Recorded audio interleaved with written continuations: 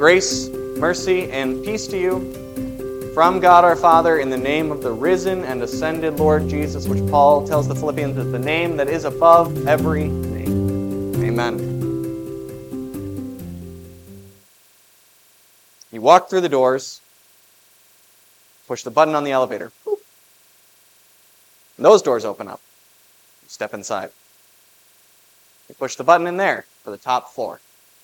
And you go up above every other office, every other department in the building, all the way to the top floor, and the doors open up, and you head to your corner office. It's where you work. You're the CEO.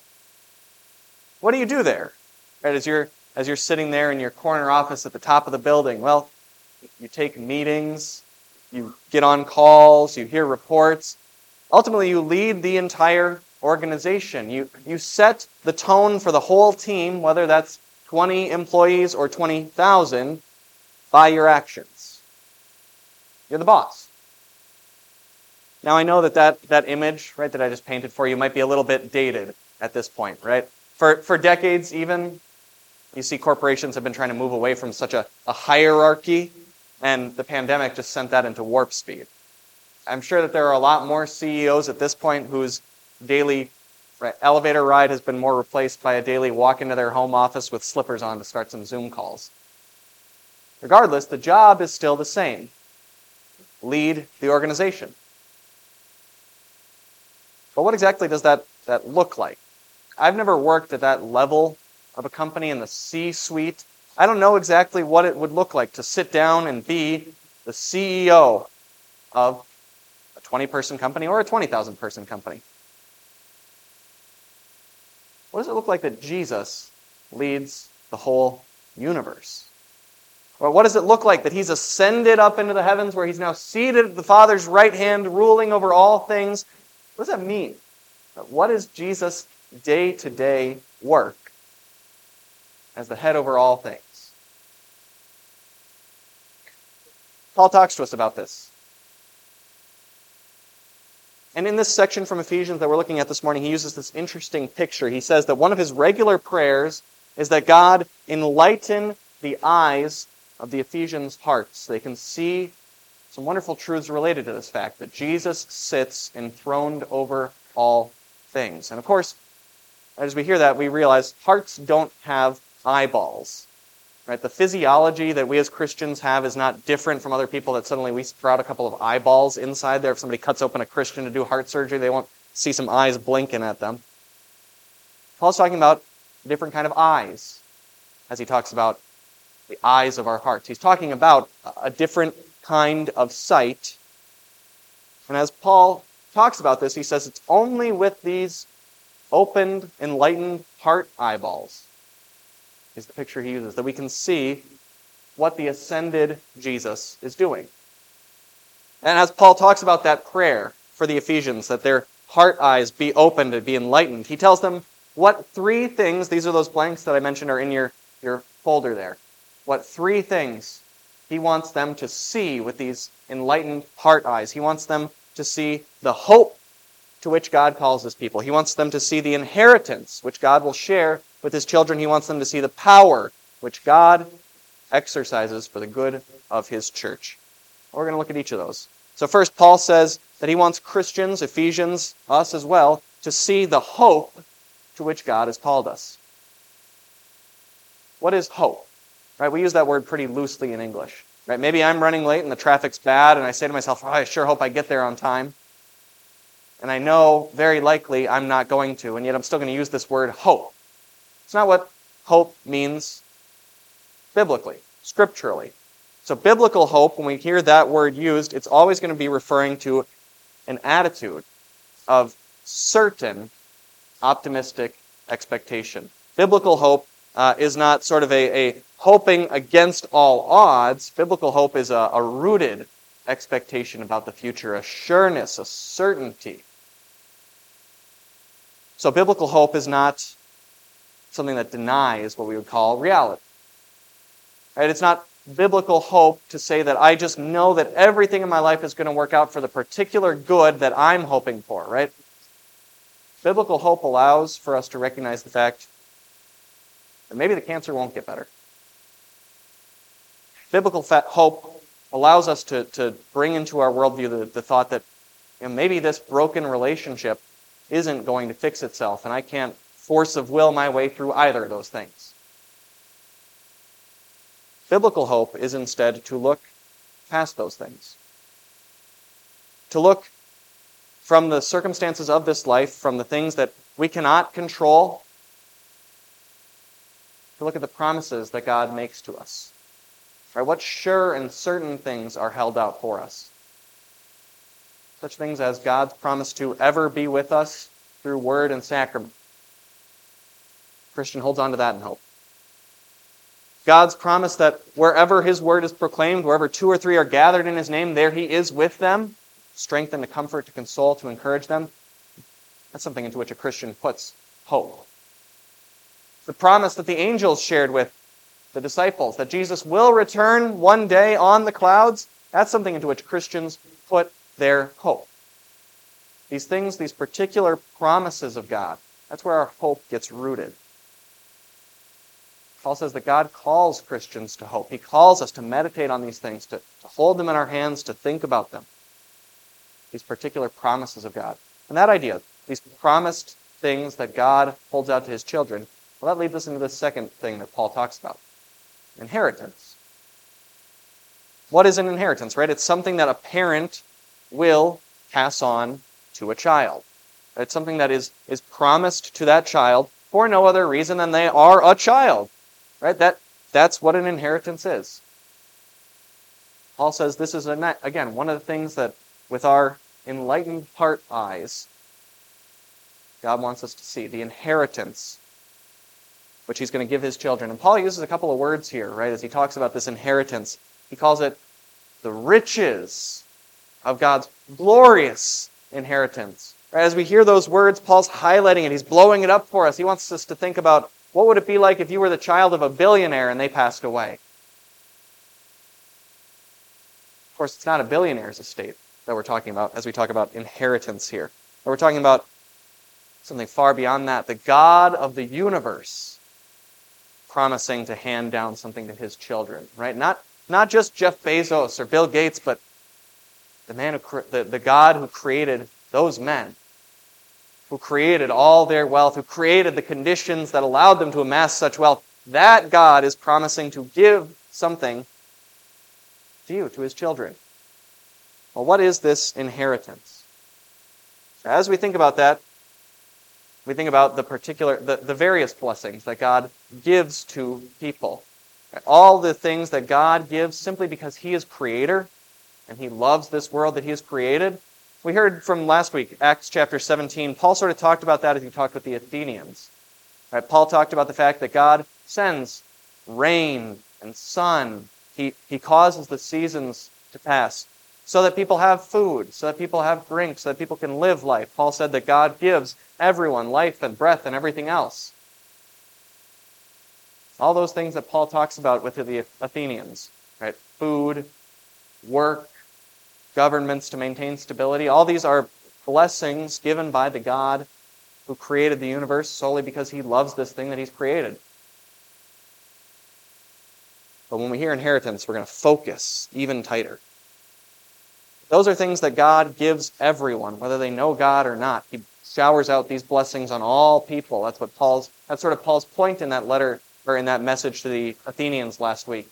God gives you all these things just because He loves you, and then He invites the Athenians to cross that bridge He's building to know this God. But when Paul talks about an inheritance, we're focused, we're zoomed in on our status as God's children. Paul's talking here about the blessings that God promises not to all people, but to you in particular. It's His baptized children, people whose names have been overwritten by His.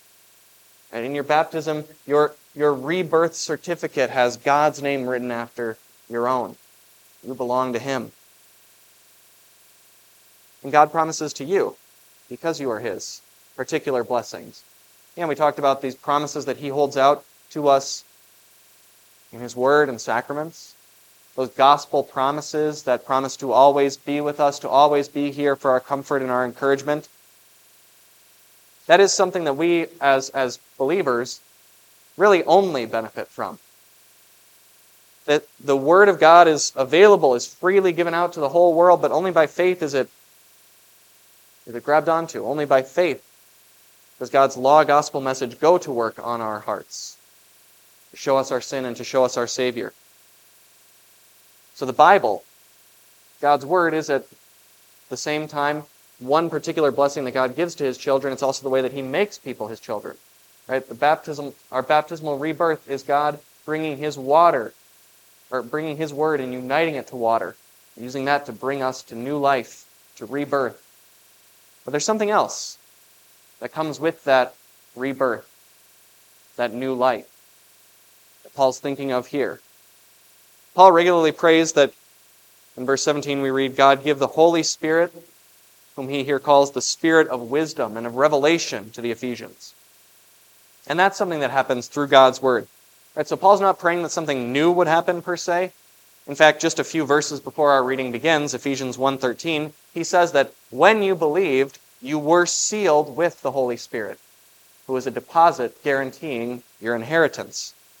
And so the Holy Spirit is part of your inheritance as God's children. He's given us sort of an advance payment on the blessings that God intends to give to you.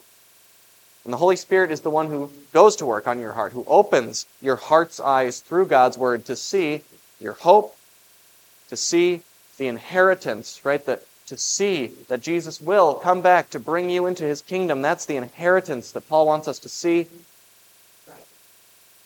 And then the last thing that the Holy Spirit opens our heart's eyes to, Paul says, is God's power.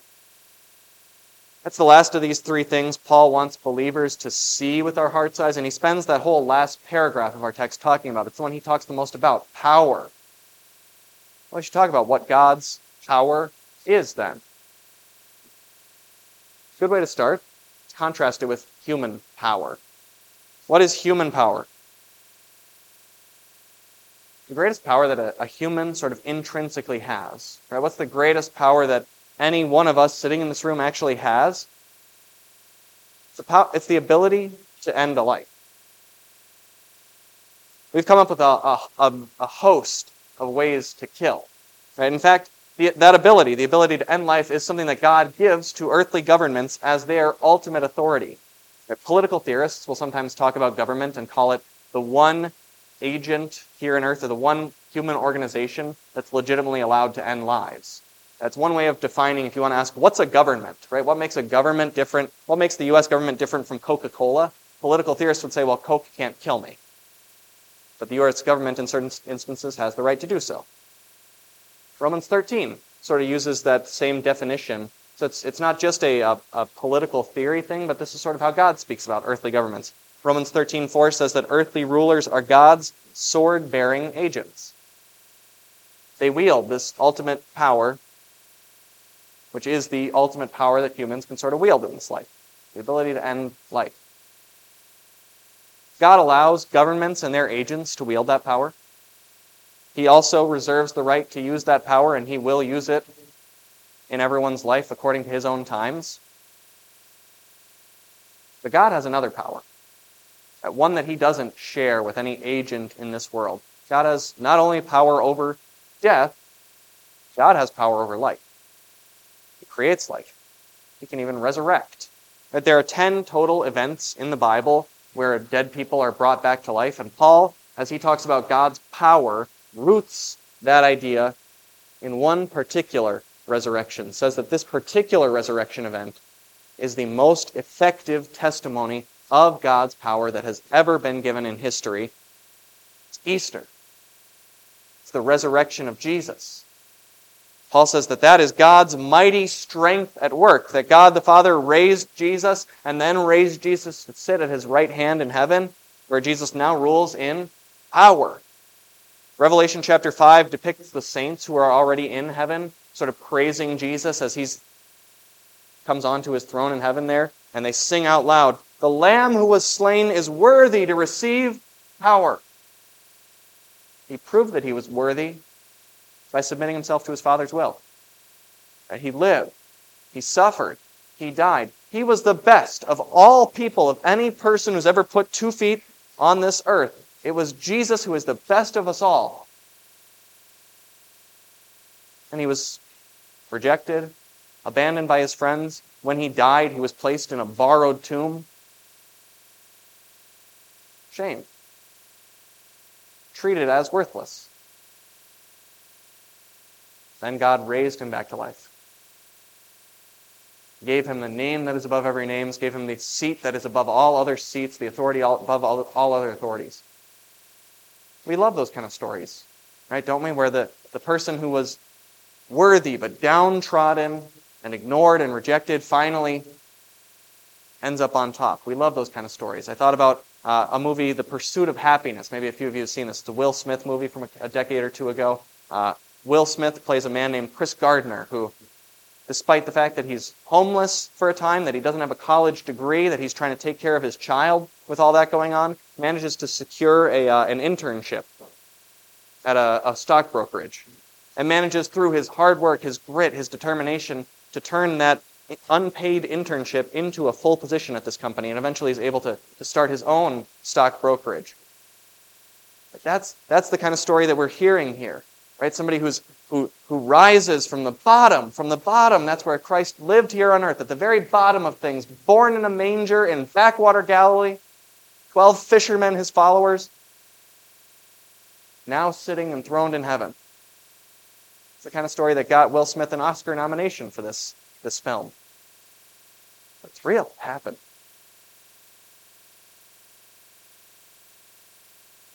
We love these kind of stories because we love to see, right, ultimately the virtuous person, the admirable, decent, respectable, principled person. We love to see them on top. We want those kind of people in power. And so often, that's not what we see in this life, is it? Right? So often in this life, we don't see people in power whom we think deserve that power, right? Who use that power as we'd want them to. We look at the governing authorities over us, and no matter who they are, right, what position they might hold, what party they might belong to, we find some way to take fault with them. We look at our employers, we look at our parents, we look at our church leaders, and we find fault with all of them. So this is what Paul wants us to see with our heart eyes. All of those sinful humans who are in authority over us are under the control of Jesus Christ. Let's remember where Paul is as he writes the letter to the Ephesians. He's sitting in a jail cell. He has been imprisoned by the Roman government for preaching the gospel of Jesus Christ. How unfair, how ridiculous, what nonsense, what idolatry. Paul says Jesus is in control. Jesus rules over all things. Right? Jesus is over every authority and power and dominion and every name that is invoked. All of it is under the feet of Jesus, the ascended Savior, the one man who truly deserves to be in charge of everything. Caesar did not deserve to be in charge. Paul's jailers did not deserve to be in charge. Jesus was in charge. So Paul knew that he could write this and rest secure in that jail cell. How can Paul believe this? How can he come to such a conclusion? Or how can we today believe this? How can we look at the world and believe that all that is under the influence of Jesus? How can we look at governments that persecute Christians? How can we look at cultures that promote behavior contrary to God's will and think that Jesus is in control?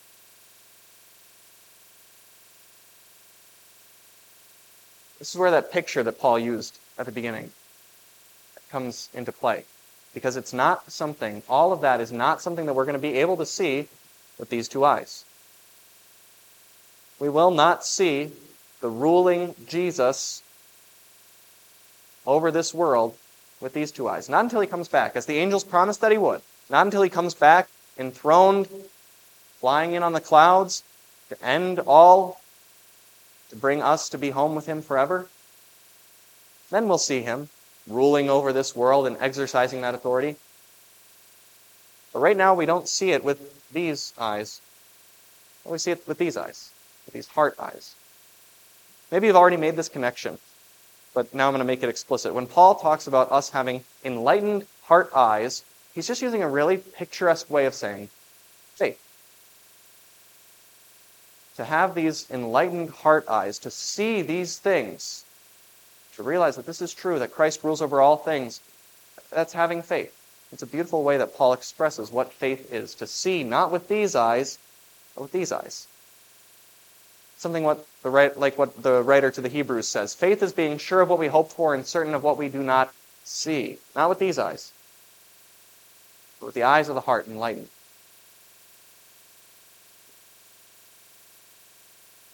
And with these enlightened heart eyes, we see something else that only makes sense because of all of this.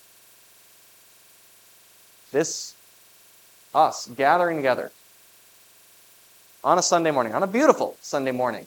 Why would we do this? Why would we gather together? Why would people, not just our church, but go into any church, why would people gather together to talk about this stuff, to talk about forgiveness, life, salvation? If I want to be motivated, I'll go watch a TED Talk on YouTube later. Sun's wasting. I can do that when it's dark. Why am I here on a Sunday morning? Why am I here? Being reminded of my sin, being comforted by forgiveness, being encouraged to go back out into my life with that same forgiveness. Why does this exist? Paul calls the church, in this section of Ephesians, the body of Christ, the fullness of Him that fills everything. What's a body? Well, it's you. Where are you when your body is somewhere? You're there. Right? Where your body is, there you are.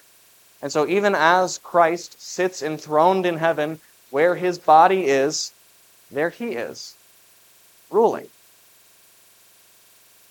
The church is the one visible sign of Christ's rule over people that we can see with these eyes. People gathering together to bear one another's burdens, to love one another, to forgive and to be forgiven, to admit their faults, to seek forgiveness, to reconcile, where the strong serve the weak, right? Where Jesus gets down and washes people's feet and tells us that that's the example that we follow in the church. How could this place exist if it weren't for the power of Jesus? Because the Christian church is fundamentally about us giving up the illusion that we have some kind of power, that we have some kind of strength, that we have some kind of control. Instead, serving, loving. Only if the risen and ascended Lord Jesus is indeed ruling over all things does this make sense. A place where people get together, give up power, and love one another.